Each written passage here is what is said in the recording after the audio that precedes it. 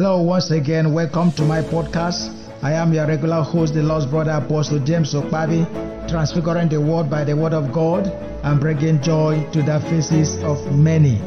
In this series that began with episode 41, we are still looking at the communion fellowship, communion of Christ. What happens when you take the communion? This is one of the greatest mysteries. It's one of the rituals of our faith. You will understand as you go through in these very short episodes so that you will just get into it and listen and come out and then practice it. And we want to ask you to join us universally wherever you are. Join us every Monday to take the communion of the flesh and the blood of Christ. Join us every Monday to take it. You can do it where you are. As we go through, you'll find out the simplicity of faith. The Bible says that you do it as often as you can. As often as you do it in remembrance of the Lord. In the previous episode, I explained how I visited a home of one of our members who was in very deep crisis as at that time, and they gave me a bottle of Coke. Then I told them that we would convert that moment to communion fellowship. We did, and shortly after, Christ honestly, who is the mystery, showed them his wonders. So join us in the spirit every Monday by 6 p.m. I will be there apostolically according to Colossians chapter 2 verse 5 and 6. I will be there apostolically to join you, and then we practice the communion there. Praise the Lord. And the God of peace will be with you. The miracle of the communion will come upon your life. You do it in your home. Remember that in the Old Testament, when they were to leave Egypt, they killed a lamb and then they locked up their door in their home. That is the communion of Christ. That is the Passover. And you know what it is. We'll be explaining this unto us. Praise the Lord. So join us in the spirit every Monday 6 p.m. Your local time 6 p.m. from wherever you are. 6 p.m. your local time, 6 p.m. your local time, from wherever you are, all over the world. Apostles are always universal in reach. And then with their doctrines are also universal in reach. That is the core mark of apostles, and are interested in the church universal. They have no bound. They belong to every local church that name the name of the Lord. When they get into a church, they remove what is not of Christ and plant Christ there. That is what apostles do, and they do it by the word. Most of the time, you find out that the apostles of the Bible, they administer the church from afar through their epistles. And thank God for the generation that we are in, that we can reach into your home, reach into your churches apostolically, interpreting the word of God which we have in our hand and bringing joy to the faces of many. Praise the Lord. It is our calling. Thank you so much as you listen, and God of peace will be with you. Praise God. When you take Christ, the simple thing, you are taking what? Mystery. Can I say mystery? Mystery means you cannot explain it. And I want to give you the message of this mystery. So if you are eating mystery, so when you are eating this today, as you eat this one here, you are eating mystery, amen? Because you are eating the Father separately, amen? You are eating Holy Ghost separately, amen? You are eating the Son separately, amen? You are also eating the Son of God at the same time. You are also eating, the fullness still of them at the same time. Father, Son, and Holy Ghost at the same time.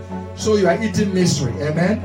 And let me tell you, if you have eaten mystery, and if we are eating mystery, if we are eating mystery, then you cannot use your brain to tell me how your solution is going to come.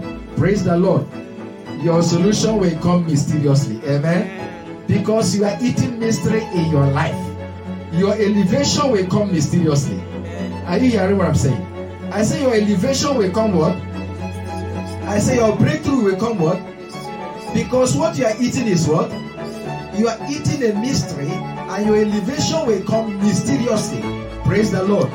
Your upliftment will come what? Mysteriously. Praise the Lord. Amen. Your breakthrough will come what? Mysteriously. Your healing will come what? You don't need to know how it's going to happen. Because Christ is a mystery.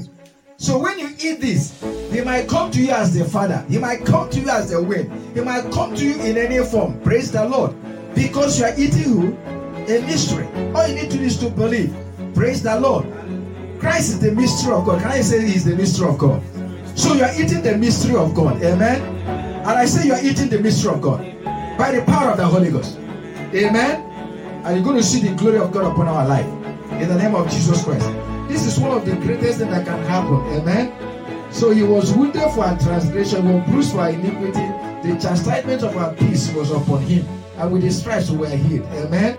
Beloved of God, thank you for listening. It's been a wonderful time having interaction with Christ, the mystery of God.